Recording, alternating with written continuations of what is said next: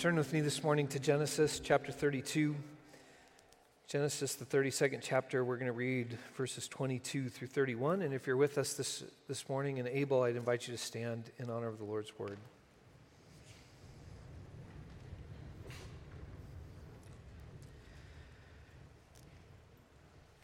Jacob got up during the night, took his 2 wives, his 2 women servants, and his 11 sons, and crossed the Jabbok River's shallow water. He took them and everything that belonged to him, and he helped them cross the river. But Jacob stayed apart by himself, and a man wrestled with him until dawn broke. When the man saw that he couldn't defeat Jacob, he grabbed Jacob's thigh and tore a muscle in Jacob's thigh as he wrestled with him. The man said, "Let me go, because the dawn is breaking." But Jacob said, I won't let you go until you bless me. He said to Jacob, "What's your name?" And he said, "Jacob." Then he said, "Your name won't be Jacob any longer, but Israel." Probably you have a footnote in your Bible that takes you down to the interpretation of that name. It says something like this: God struggles, or the one who struggles with God. Because you struggled with God and with men and won. Jacob also asked and said, "Tell me your name." But he said, "Why do you ask for my name?" And he blessed Jacob there. Jacob named the place Peniel, because I've seen God face to face, and my life has been saved. The sun rose as Jacob passed Peniel, limping because of his thigh. The word of God for the people of God. Thanks be to God. You may be seated this morning. So today is our third Sunday in walking through the story that changes everything. Thanks for those of you who've been participating and joining. And I have to say, it's we're just a few weeks into this, but the word I would give to it is it feels weighty. Not just because it's been a fair amount of work to keep doing it, but more than that, it feels weighty, important. A sense of God speaking to us through all of the word in this season. I would invite you, if you haven't had a chance to jump in, we only have one more day tomorrow in Genesis 49 and 50, and then Tuesday we start into Exodus, and we'll be in Exodus for 14 days. I don't know if you know this, I have some affection for the book of Exodus. I think I mentioned it a time or two, and so it would be fun if you haven't jumped in, if you'd like to jump in, we're going to have some fun with Exodus. But this morning, one of the challenges in doing this has been to try to think about what text do we want to concentrate on each Sunday as we worship together. As I look ahead, that gets challenging because after we get out of Exodus, we get into Leviticus and Numbers, and it will be a different kind of challenge to decide what are we going to look at each Sunday. But I'm looking forward to that challenge. Today was really a challenge, though, because we've been in Genesis 12 through 50, which is such an amazing portion of the book of Genesis. Genesis 1 through 11 takes us from creation through the Tower of Babel, but Genesis 12 through 50 are those amazing stories of the 4 generations of matriarchs and patriarchs, taking us from Abraham and Sarah, all the way through 4 generations to Joseph, and the way God used him to not only redeem his family, but to save a whole group of people in the midst of a massive famine. It's about how God's promise weaves its way through the ups and downs, and there are ups and downs. It is such a soap opera of a family. Like sands through the hourglass, so are the days of our ancestors in faith. Right? So powerful. As I try to think about what's the right text for us to reflect on coming out of that section of Scripture, there were just so many to choose from. And I came close this morning to thinking about some of actually the minor stories that get told in Genesis 12 through 50 that we sometimes overlook. And they are important stories that exist on the margins, if you will, of God's people. And they do a couple of things. They remind us sometimes that those even outside of God's distinct people sometimes turn out to be more righteous than God's people themselves. And oftentimes, they are there to remind us that sometimes we as God's people do some pretty terrible things to some folks and create damage and heartbreak and destruction in the lives of others. The stories I thought about there, I almost took us to the Hagar story this morning.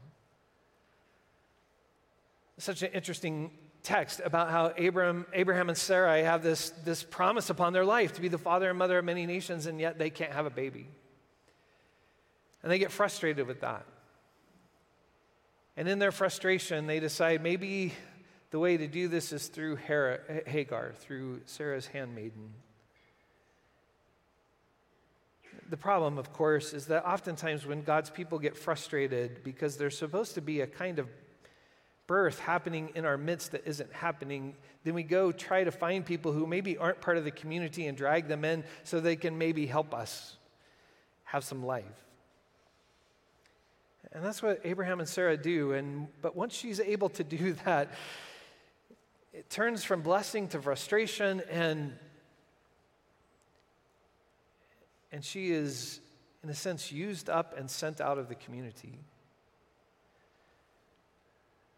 Part of what's so beautiful in the story is that even though Abraham and Sarah so often overlook her name and just describe her as that slave girl or that servant girl, God comes to Hagar, and the first word out of God's mouth is her name. Hagar, where have you come from and where are you going? And she names the God who speaks to her, the God who sees me. And has a promise for even Hagar. I'll just say, in light of Pastor Appreciation Month, I kind of give this speech at some level to the staff every year that I try to make a promise on your behalf. I hope it's okay, but I'm going to keep doing it anyway. That we will do our best not to Hagar any of them. Some on the pastoral staff will be here for a long time, but some won't be. Some will just be here as part of the journey of their ministry. And their job is not to, not for Josh, since you're on the front row, for Josh to come and help give birth to a youth ministry that we somehow can't figure out how to do on our own. But we don't really care about Josh's future or the hopes and dreams and purposes that God has for Josh. And so we as a church just use him up with little regard for his future. You aren't that kind of people, and we won't be that kind of people. Amen? Amen. So I thought about Hagar. I also thought about Leah. That story where Jacob meets Rachel and falls in love with her, but then he also ends up with Leah. We'll come back to that in a moment. But Leah just embodies the one who oftentimes just feels unloved, unvalued. And she too has this amazing story where God sees this one who Jacob doesn't really see. And he loves this one who Jacob doesn't really love. And God brings a flourishing and a blessing in her life. I also thought about Tamar. Problem is, I can't really read that text on a Sunday morning in front of children. Or in front of some of you. Tamar is this odd story and this odd character who marries one of the sons of Judah. And we're not told in the text what displeases God, but God kills her first husband. At least that's the story she tells. That was a joke, by the way.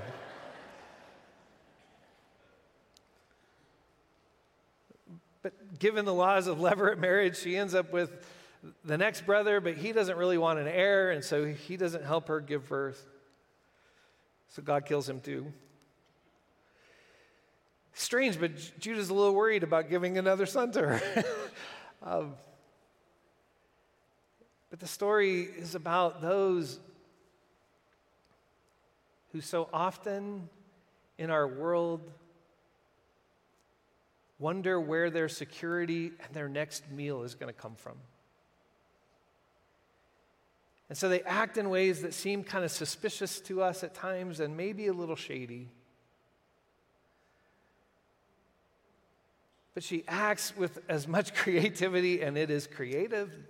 No question about what she does. It's creative. Read the text if you don't know the story. So that her future can be secure. But the truth of the story is her future would be secure if God's people would have done what they ought to do to make sure that her future would be secure. And so I love those stories from the margins, and maybe we'll come back sometime and deal with them in more detail. But there are three major narratives in Genesis 12 through 50 that we could spend a lot of time on this morning, and they really are, in many ways, the pillar texts of Genesis 12 through 50. The first is Genesis chapter 22, where Abraham is called to take Isaac up to Mount Moriah and to sacrifice him there. Scholars sometimes refer to it by its Hebrew name, the Akedah, which is a Hebrew word for binding. It's the only place in the Old Testament where that word is used, the binding of Isaac. This time through, it was the first time I noticed the parallel, first of all, between chapter 21 and chapter 22. In chapter 21, Sarah, a little nervous about her welfare and future, gets up and commands that Abraham take Hagar and Ishmael and send them into the wilderness. And so Abraham, the text says, gets up early in the morning and takes Hagar and Ishmael and sends them into the wilderness where they will likely face their mortality, face death. But as they go into the wilderness to face death, the messenger of God meets them, speaks to them, tells Hagar, look up. And when she looks up, she sees this well of water that becomes the opportunity for sustaining the life of both Hagar and Ishmael, and speaks another word of promise into Ishmael's life. In chapter 22, it's no longer Hagar making the demands, but God says to Abraham, take your son, your only son whom you love, and go into the wilderness and sacrifice him there. Go to the wilderness to face his likely death as well. As you know the story, when he goes into the wilderness and as Abraham begins ready to sacrifice Isaac, the messenger of the Lord says, look up, Abraham. And when he looks up, he sees that God has provided a ram. God has provided the sacrifice himself. What I find so powerful in that story, and if you're taking notes this morning, what I think is so important, and that was so clear this time going through it, is that every time God appears to Abraham, there is this pattern. God comes and makes a command or a call upon Abraham's life. But then, after God makes that command or that call, God then makes a promise to Abraham. So the command and the call comes then with a promise from God. And once Abraham hears that promise and is assured of that promise, then Abraham obeys. Did you follow that? There's a command, there's a promise, and then obedience. But what's so mysterious about Genesis 22 is that here's the pattern. God commands Abraham to go and sacrifice Isaac, and here's the weird part. He does it. We got command, and then we got obedience, and after Abraham obeys, then guess how it ends? He gets a promise. So what's so powerful about the text and what's so amazing about Abraham and his faith and why it gets, I think, captured even in Christian imagination as Paul writes Romans about how Abraham becomes a model of faith is because at this point in Abraham's journey, he no longer needs the promise to be able to obey. In fact, he's even willing to give the promise back to God because he has come to a place in his relationship where he trusts God so much that if God commands, even if he doesn't understand, he obeys, and then the promise comes out of that obedience. Oh, that is so good, and I should have preached on that today.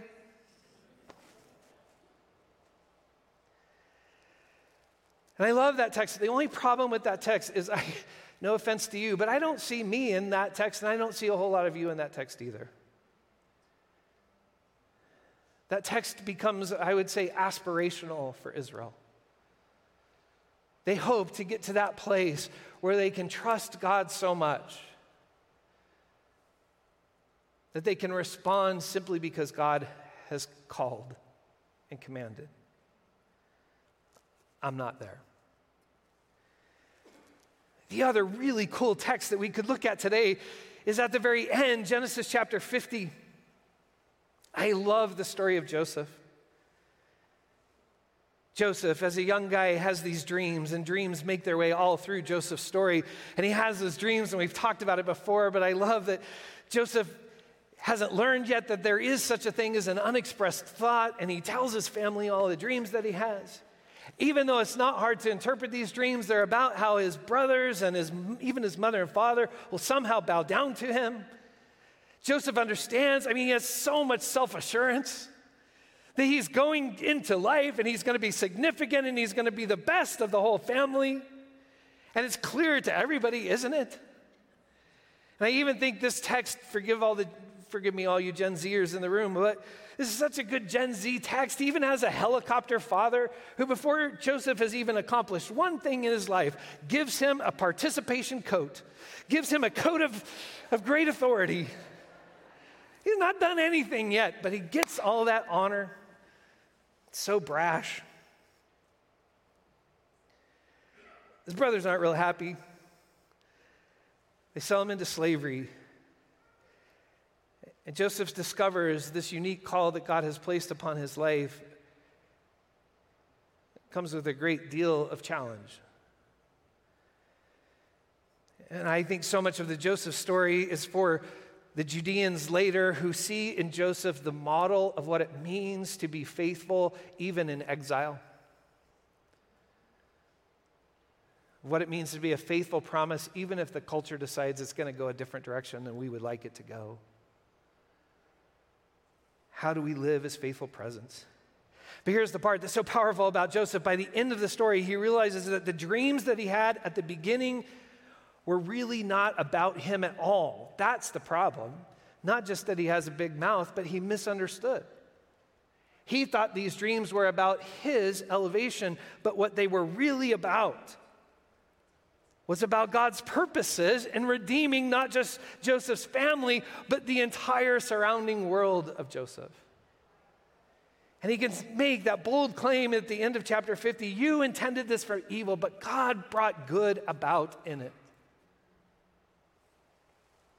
Again, I love this text, but I too think it's aspirational. I love my life that I get to spend with college students a lot during the week, and this week I was in Kansas City with seminary students. Most of them are early days of ministry, their tails wagging, excited about what God has for them. I got to speak to a group of young people who are here at NNU for the weekend yesterday, who are here kind of exploring the call of God upon their life and what does that mean. It was so fun to get to meet with them, but they're so young and idealistic and excited about what God has for them. And the problem is, there's something so wonderful about that, but it's fun to deal with young people who have all these dreams, but it's hard not to think that those dreams somehow are about you. And so it's so beautiful, as we will do this week in celebrating Marvin's life, to also get to participate with folks kind of towards the end of our journeys. We're able to look back and say what we thought was a career and what we thought was us trying to make something of our lives was actually God using us in powerful ways. And what's so cool is, as will be the case as we celebrate Dr. Stahlkup's life, the more we lean into the things of God, the more there is to kind of celebrate at the last chapter. Not of what we have done, but what God has done through us. But again, I'm not quite there yet. I see Joseph as so aspirational, and Abraham is so aspirational, but in many ways so unattainable. And that's why I just want to spend a few minutes talking about what I think is the central text in this section of Scripture, and certainly my favorite character, but fascinatingly, it is the text by which Israel understands its own life and takes their own name. It's the story we read of that weasel Jacob. Jacob comes out of the womb fighting, grabbing Esau's heel. He gets a name, and I'm sorry if your name is Jacob. It's not a great name in the Bible. just comes out grabbing heels, wanting to get ahead.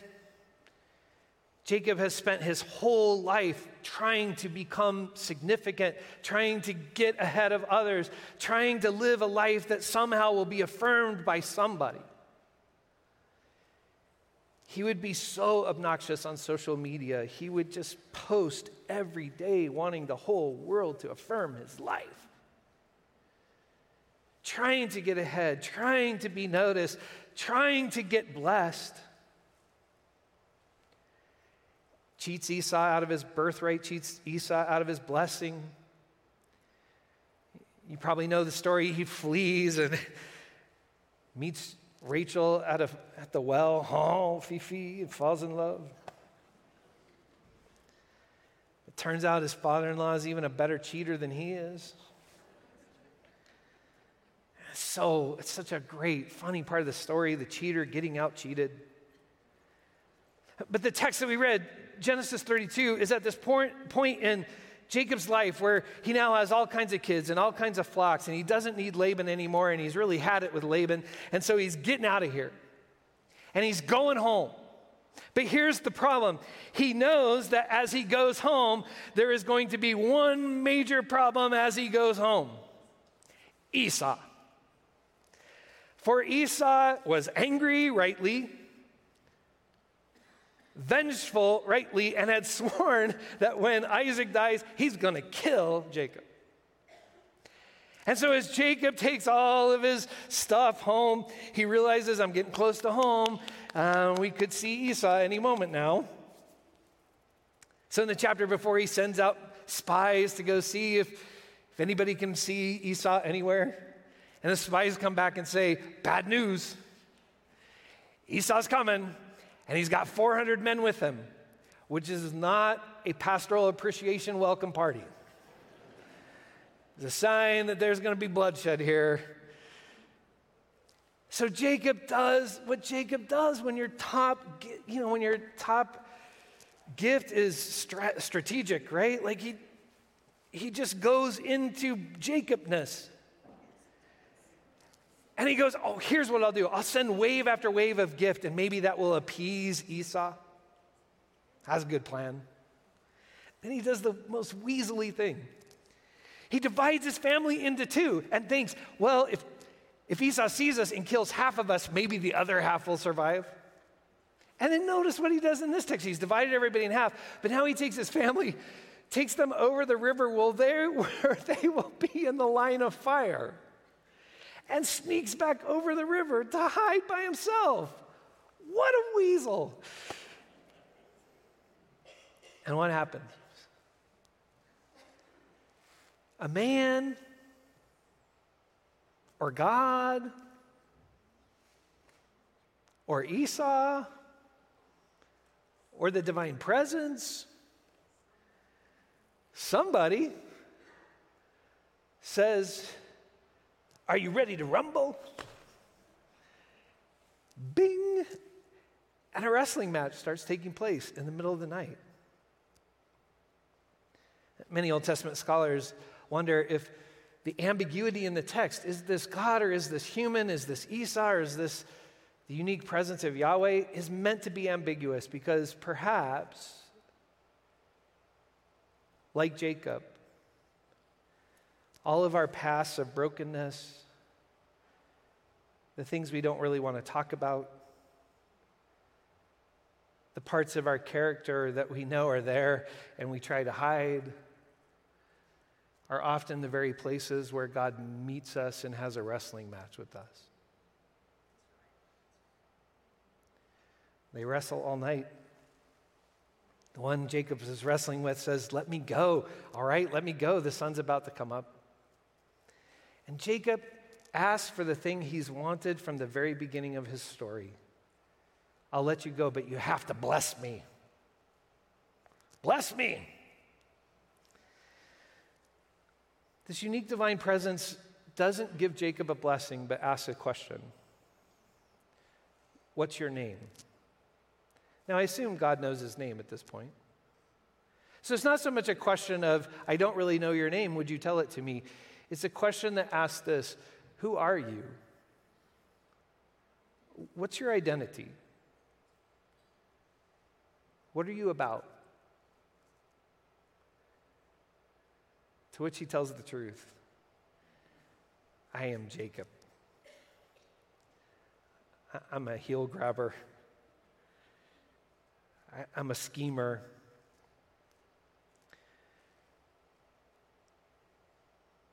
And rather than getting a blessing, Jacob gets a new name. The one who has wrestled with Jacob says to him, "You are no longer a scheming, heel-grabbing cheat. You are the one who wrestles with God." Jacob even sees in himself a Jacob, but God sees an Israel. And out of that transformation, and here's what's so cool, after this wrestling match is over, Jacob, now Israel, limps, but he limps right into the next chapter, which is his encounter with Esau. And when Esau sees him, read chapter 33 this week, it's so beautiful. They slobber all over each other. They don't fight, but they grieve and they weep and they hug. And there's this beautiful moment of reconciliation, but the text is quite clear. Esau does not forgive and reconcile Jacob because of the gifts that he sent. In fact, Esau doesn't want them. But what draws this reconciliation is that Esau sees in this former brother who was so audacious and striving to get ahead, he now sees a humble, limping, transformed Israel in front of him. And in that, somehow they both proclaim that they see the face of God. And out of that wrestling match, a whole new identity is formed. As the striver to get ahead becomes the one who strives to know God more deeply. I find this text so beautiful. I love Abraham's taking Isaac to Moriah, but that's so far from the faith that I have. It's a beautiful aspiration, and I hope to get there, but I'm not there yet. And I love Joseph being able to say, I was working so hard, and now I realize all of this was God at work in me. I can kind of feel that one coming, but I'm not there yet. Jacob, I understand. And I think this text is so important to God's people and so important to us. Because there are some here this morning who you need to know this. God is never going to let you go.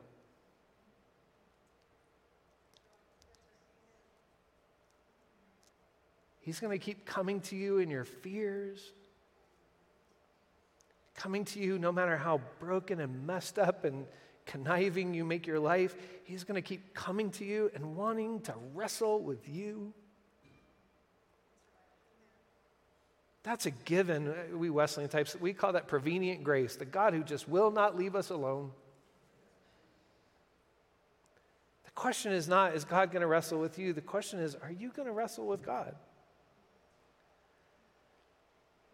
It's tragic when we give up. It's tragic. We can just kind of give up and quit wrestling, but we can also so often among God's people, we are so convinced that we've had this figured out for so long that we quit striving with God a long time ago. And in the process started using the Hagars and the Leahs and the Tamars in our lives. What God desires is not a people who have it all figured out, but a people who will not striving with the God who strives with us. A people who are curious. A people who desire to know God better. A people who want God's blessing, but He just keeps changing your identity. And He wants us to strive with Him until He has made all things new in us. And so today, O Jacobs, God will not stop until he makes us his Israel. Help us today, O God. Have mercy on us for our lack of interest, our lack of curiosity, our settledness. Sometimes I think you have more luck with the Jacobs, the real Jacobs in the world, because at least they're willing to fight and wrestle and struggle. And so thank you today that you do not give up on us. Oh, how we want to have the faith of Abraham that can respond to your voice and not only regardless of the promise, but even in ways that are willing to give the promise back if that's what you want. We want that. Help us.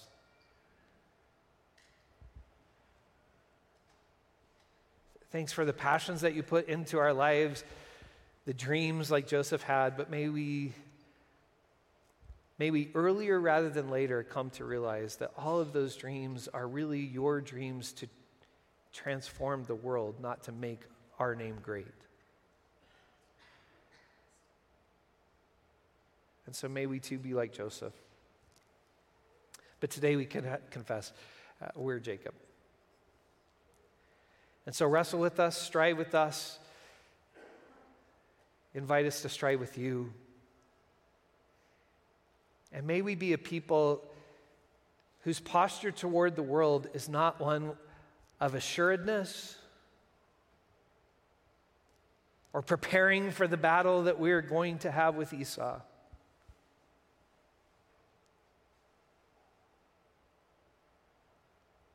May we look less like culture warriors and more like divinely transformed limpers whose hearts and lives and characters are being changed by you.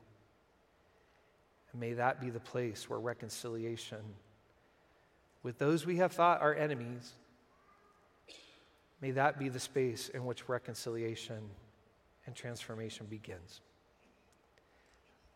For we pray this in the name of the one who loved us too much to let us go, but in the name of the one who became flesh and moved into the neighborhood and took on all that we are in our Jacobness in order to transform us to be what you have created us to be. We pray this in Jesus' name. Amen. Amen. Would you stand with me?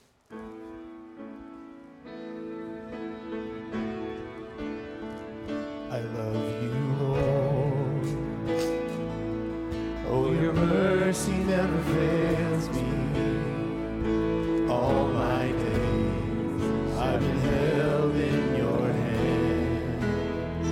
From the moment that I wake up until I lay my head, oh, I will sing of the goodness of God.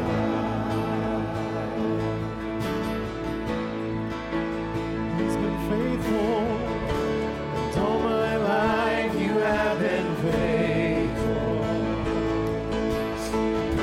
And all my life you have been so, so good. With every breath that I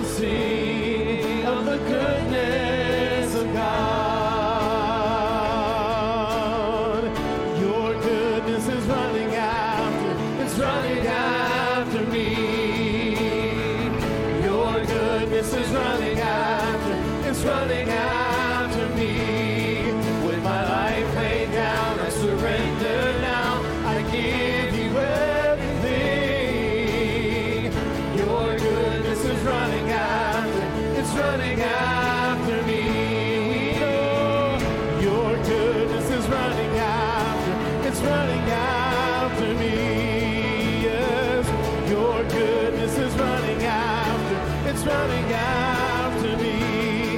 With my life laid down, I surrender now. I give you everything.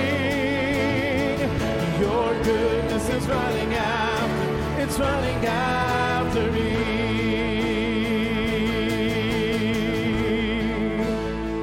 Oh, for all my life you have been faithful. All my life you have been so good. With every breath that I am able, I will sing of the goodness of God. I will sing of the goodness of God. I will sing of the goodness of God.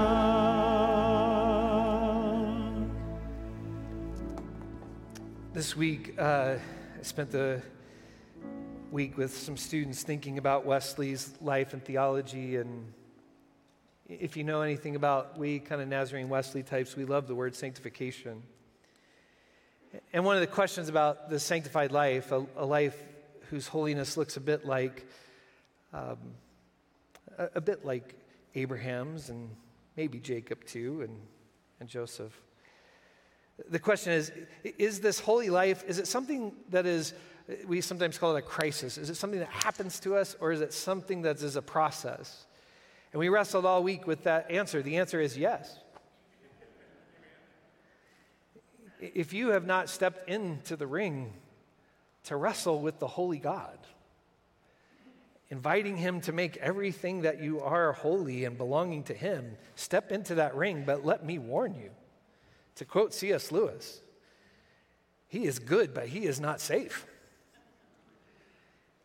When you step into that ring, that is going to begin a process of that very presence of God wrestling with you. And I can't promise you won't limp a bit when you get out of that ring. In fact, you probably will. But you will leave not as Jacob, but transformed to be a reflection of who God is for the sake of the world. That's why this benediction's for us this morning. May the wrestling God who keeps making peace, may he sanctify us through and through. May our whole spirit, our souls, our bodies, may they be kept sound and blameless until the coming of our Lord Jesus Christ. And he who keeps calling us, he is faithful. And his promise is that he won't stop wrestling until he completes this work in us. And all God's people said, amen. Go in his peace.